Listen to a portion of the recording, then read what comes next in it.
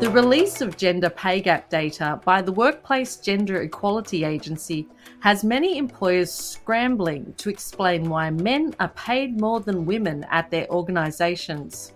Let's face it, who hasn't logged on to look up their favourite brands to see how they fared? This data has highlighted the big discrepancies in women's salaries, the absence of women in traditionally male-dominated industries, and the lack of women in senior management of many major businesses. But while the release of this data has sparked a national discussion on why women are often paid less, there's more nuance to this story than what first appears.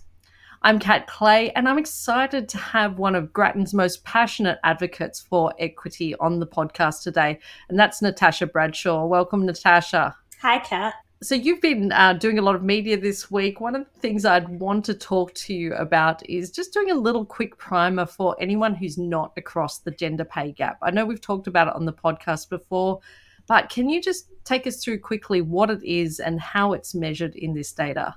A common misconception is that the gender pay gap is about women being paid less for the exact same job as men. It's not about this. In fact, equal pay for equal work or work of equal value has been legislated in Australia for more than 50 years. But when it comes to the gender pay gap, there are a few different ways to measure it. And what it's really about is how we value women's contributions in the workplace relative to men's. Most commonly, you'll see two measures reported. One of those is the National Gender Pay Gap using data from the ABS. And this shows a gender pay gap of about 12% in favour of men. What this includes is just full-time workers and just their base pay. The other measure you'll commonly see reported is the Workplace Gender Equality Agency's employer census data. They collect information from employers who have more than 100 employees, and the gender pay gap they report on average is 21.7%, so much bigger than the 12% stat from the ABS. And that's partly because this gap includes not just full-time employees, but all employees if you aggregated up their salaries to a full-time equivalent. And it also includes not only base salary, but overtime, bonuses, and other additional payments, which we know typically men receive more of than women. So that tends to increase the gender pay gap as well. What the Workplace Gender Equality Agency has just released is the median gender pay gap overall and at the individual employer level. The median gender pay gap is essentially if you went to an organization and you lined up all the men in order of how much they get paid and all the women in order of how much they get paid, and you took the middle person in each line and you took the percentage difference between their pay. So that's what this data is telling us. They've published two measures. One is the median for base salaries, and the second is the median for total salaries, so including bonuses and overtime payments. So the median base gender pay gap in organizations is 14.5%, and the total is 19%. And I think this data is clearly important, as you've said, that men are more likely to receive bonuses, but also women are more likely to work part-time. So do you think that this is giving a more holistic picture here? That's right. There are lots of different ways you can measure the gender pay gap, and also other measures of women's labour force outcomes that should also be considered in context. But I do think including part-time employees is important, especially given so many women in Australia do work part-time. One of the things I did want to go into as well is the reasoning behind releasing this data, because the WGEA have been collecting this data for a decade now, but this is the first time that it has been made publicly available. Usually they just release a public statement on kind of the data itself. Why has it been made public this year? The power of WGEA to release data and what data it's able to release is defined by law. Previously, it collected very detailed data and it was able to privately inform employers of their gender pay gaps, but it was only allowed to publicly release very aggregated data, so at the economy-wide level and split by broad industries and occupations. What's changed is that last year legislation was passed that now allows WGEA to publish the gender pay gaps at the employer level. In terms of why this change happened, Kat, if you'll indulge me for a minute, I might just talk a little bit about the history of the gender pay gap in Australia to give some context. So Australia, like many other countries, has a long history of undervaluing women's work. From the early 1900s, the basic wage for unskilled men was determined not by the market, but rather employers had to pay a basic wage that was sufficient to support a wife and 3 children in frugal comfort. And up until World War II, the female basic wage was set at about 54% of men's wages because women were assumed not to need to support a family. And until 1969, employers were allowed to pay women less than men for doing the exact same work. What is the reason for that change in 1969? In 1969, there was a legal decision, which was the equal pay for equal work. And then in 1972, we had another legislative change, which was equal pay for work of equal value. So I think that context is important, that actually historically, the gender pay gap was something that was enforced by government legislation. Now, since the equal pay decisions in the early 1970s, we've seen enormous improvements in women's labour market outcomes.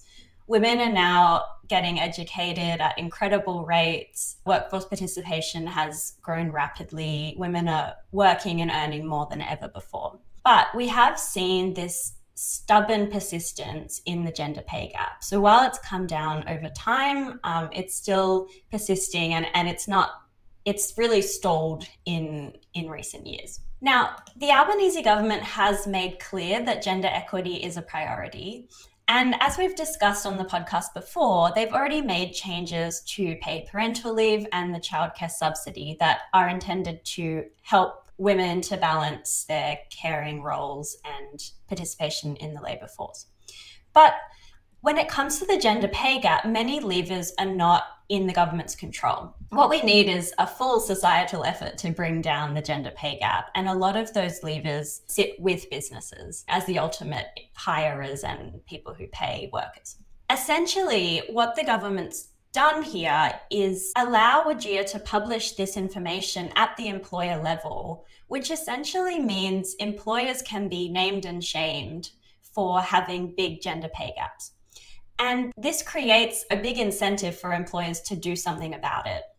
Not only can they experience reputational damage if they have huge gender pay gaps relative to their competitors, but it can also prevent women from wanting to work in their companies. And at a time with labour force shortages and companies competing for the best talent, if you can't hire really talented women, that's a huge problem. So Tash, let's dig into this data. What did it reveal? Well, unsurprisingly, Kat, the data does reveal that many Australian companies are paying women much less than they're paying men. About 60% of companies pay the typical woman at least 5% less than the typical man, and around a quarter pay women more than 20% less than men. There are also companies with gender pay gaps up above 50%. So a lot of work still to be done across many organizations. You can also see from the data how much bonuses and overtime matter. So overall, the pay gap is larger once you include bonuses and overtime.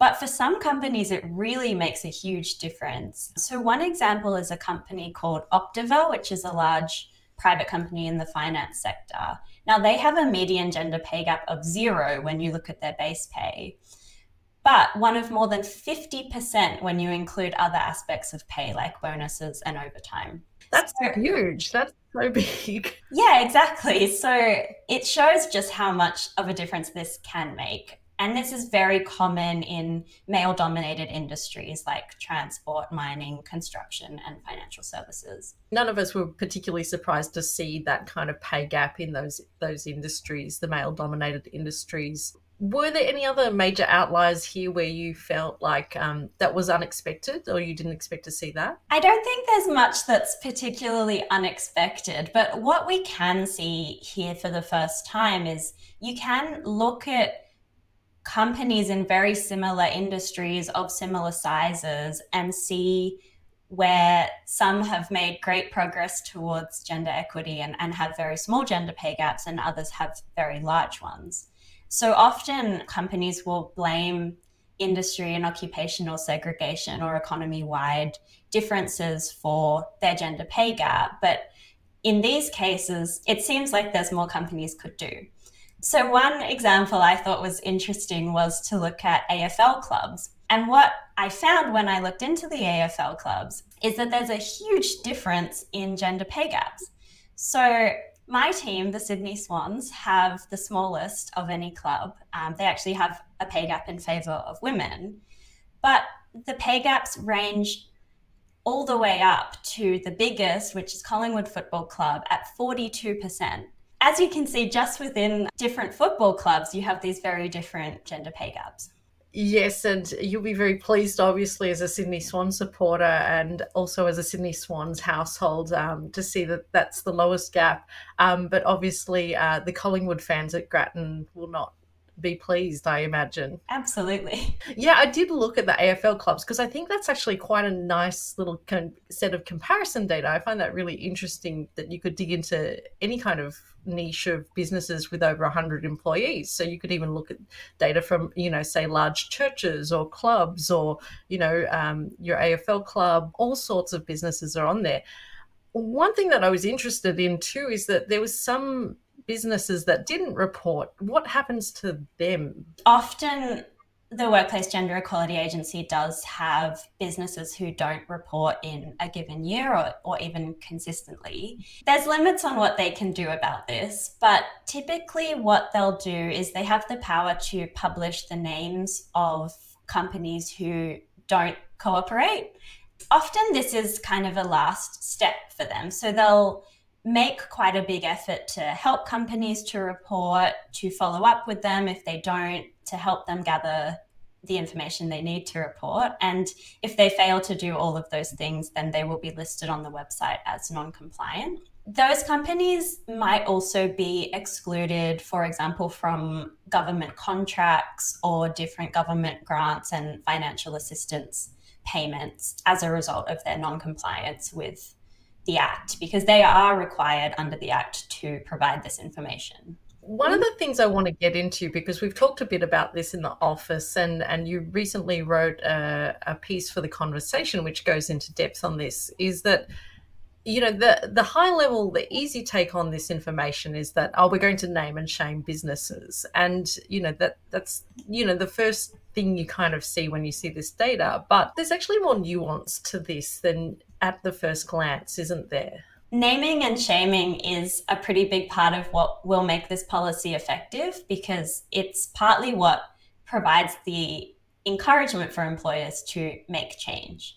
But we should be a little bit careful about how we interpret the data. It's very possible that an employer can be making quite a big effort towards improving its gender pay gap and making its organization a great place for women to work, but their pay gap still remains large. There can also be cases where, in the short term, actions that an organization takes to try and improve its pay gap will actually worsen it in the short term. A good example of that is if you try and recruit a lot of women at junior roles, that actually can worsen your pay gap in the short term because you're then employing more women in lower paid roles. But over time, if the company follows that up by ensuring those women get all the opportunities to progress in the company, then their pay gap will narrow over time and they'll have more women employed. We should just look at these things in context and think about, especially where companies have provided a statement about the actions that they're taking to narrow their gender pay gap, we should really look at those actions and look over time at whether they actually follow through with those and whether their figures improve. Well, it'll be interesting to see year on year, because this data will be released publicly every year from now on, won't it? That's right. We'll be able to follow up and make sure companies are following through with what they've said and that their figures are improving over the longer term. What else is there to this under the surface? The other thing we should remember is that some employers might have a very small gender pay gap just because they pay all their workers really badly. So you can see this often in industries that have quite compressed wage distributions because most of the employees are on award wages or the minimum wage. So if you hop onto the WGEA website to have a look at the data, and you can look up if your company employs more than 100 people, you can have a look at your own information or at information about a company that you're interested in working at and see how they stack up. And what's great on there is there's a lot of context provided. So as well as the gender pay gap, you can see the distribution of men and women in different occupations within the business, as well as the distribution of men and women in higher and lower paid roles. And on there as well, you can see the company statement, which hopefully will outline the steps that they're taking towards improving their gender pay gap over time. While we can't predict the future, we can talk about what's happened overseas. And I mean, in 2018, the UK released data on the gender pay gap there. And this was a massive story. It was a story that rivaled Harry and Meghan's wedding coverage in terms of news coverage that it got. But what I'm really interested in is actually what happened next after that data was released. Yes, so the release of the UK's data was a big news story that year, and that's certainly part of what makes policy like this effective. Since the UK reforms were introduced in 2018, the gender pay gap there has narrowed quite significantly. So we can causally say that the reforms reduced the gender pay gap by almost 1/5, with the biggest improvements coming from the worst offending employers, which does tell us something about how this naming and shaming has an effect. Now, as well as this, the UK's reforms have begun to kind of shape employers' hiring practice. So research has shown that firms affected by the policy there are now more likely to post on their job ads the salary for the job that they're advertising. We know that this helps narrow the gender pay gap because it starts men and women applying for the job. When they negotiate their salary, they're starting from the same base. What they've shown in the UK is that companies that post these advertisements tend to have smaller pay gaps. So that's a big step in terms of changing employers' behaviour. One concerning thing that came up in the UK is that for existing employees, the narrowing of the gender pay gap was actually caused by slower growth in men's wages rather than faster growth in women's wages. And that's really not a great outcome for anyone looking for a pay rise, and especially at a time when we have a government that's promised real wage growth. Is there any way that governments or businesses can kind of prevent this from happening? It's probably a tricky one for government. You know, for businesses, they make choices about who they give a pay rise to and who they don't. And so, you know, in an ideal world, they would be giving pay rises to women rather than cutting back on growth in men's pay rises. But ultimately, that's a decision for businesses to make and to negotiate with their employees. I think what we saw in the UK was that when senior men went to negotiate a pay rise, the employer would say, oh, well, we can't give you a big pay rise this year because it'll make our pay gap statistics look worse. So that's not the outcome that we're looking for here, obviously. So it's just something we'll have to keep an eye on. So Tash, the UK reforms are only a few years old. Do you see anything particular happening in the longer term? That's right, Kat. We won't see the full effects of these reforms for quite some time. It's likely that making high-paid jobs more accessible to women will allow employers to tap into this great talent pool by encouraging more women to work and raising their earnings and our sluggish productivity growth. women are rational when they make decisions about whether to work or whether to go for a promotion. If they think they're going to be paid fairly, they're more likely to join the workforce and go for those promotions. And so we won't see the effects of that for a long time. There's also the incentive, if you're likely to work more, that you make bigger investments in your education and training and really commit to that high paid career. Yeah, and there's a little bit of a shift in thinking as well around those high level jobs, because with that comes experience. A lot of, that comes around that period where women are thinking about having children, and it's just not making assumptions about what women are doing, whether they're having kids, whether they're not, whether they want to go for a promotion. You do have to leave that up to the person, the individual, to decide. I think there's also a lot of thinking at the moment happening around flexible workplace conditions, whether that's an organisation that's demanding everyone comes back to the office full time, or whether people are more flexible in offering working conditions where parents can work around the school day and things like that. Tash, do you have any other advice or tips for employers? What can they do to reduce the gender pay gap in their organisations? What we've heard from many businesses this week is that there are societal factors that influence their gender pay gap. This includes things like women having to work part-time or take time out of the workforce to care for children, as well as women just not wanting to work in the industries or jobs that they employ. And while societal factors do matter for the gender pay gap, that doesn't mean that there's not a lot that businesses can do to improve. Now, all the way across the hiring, promotion, pay setting process, as well as setting work culture and work conditions, there are things businesses can do. And the Workplace Gender Equality Agency provides lots of advice to businesses on what they can do to improve. And there's a lot of research out there that businesses can lean on. So I'll talk through a couple of examples. Gender matters for which candidates get recruited and selected for certain roles. So things as simple as gender-coded wording in job advertisements can affect who applies for a job.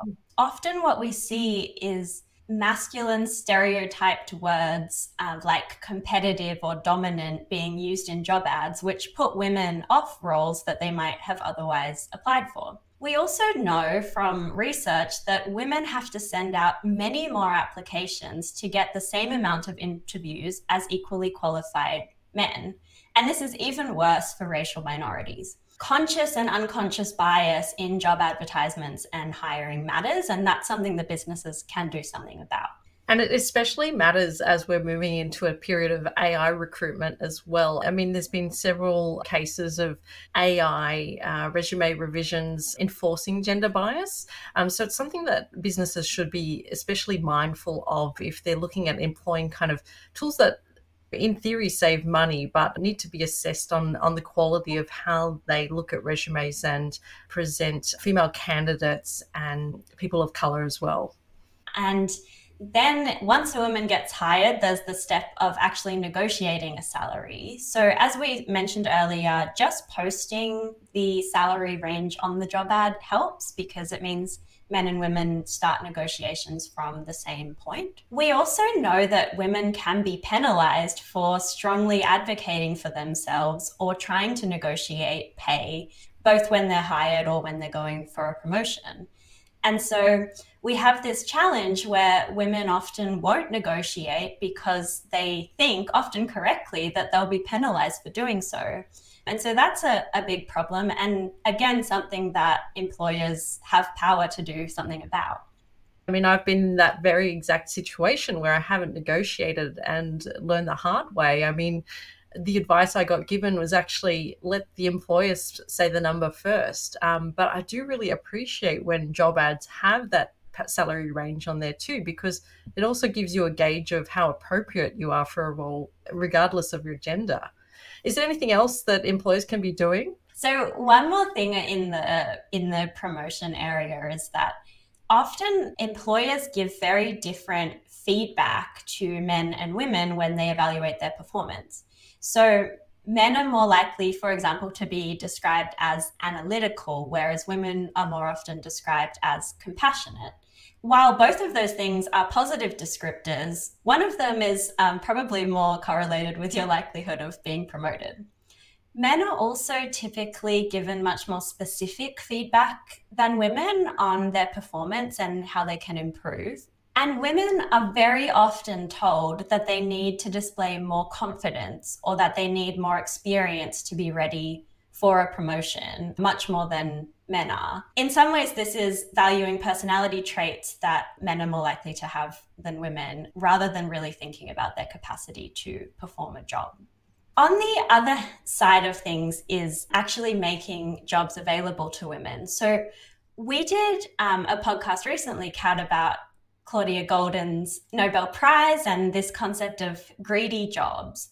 And we talked about examples of industries where they've actually changed their structure to allow more flexibility and how much of a difference that makes for women's ability to work in those roles and especially to work in those higher paid management or, these greedy jobs that take up a lot of time.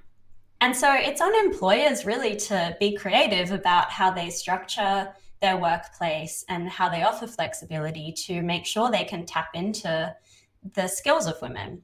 We've seen during the pandemic this huge change towards working from home, which, no one thought was possible a few years ago. So it just shows that there are things employers can do if they're willing, and it will just take action to get there. I think that's a great place to wrap it up for today. It has been a wonderful conversation on gender pay gaps. And if you're anything like me, you've been fascinated by the way this story has played out in the news and hopefully the progress that will be made in the years to come from releasing this information.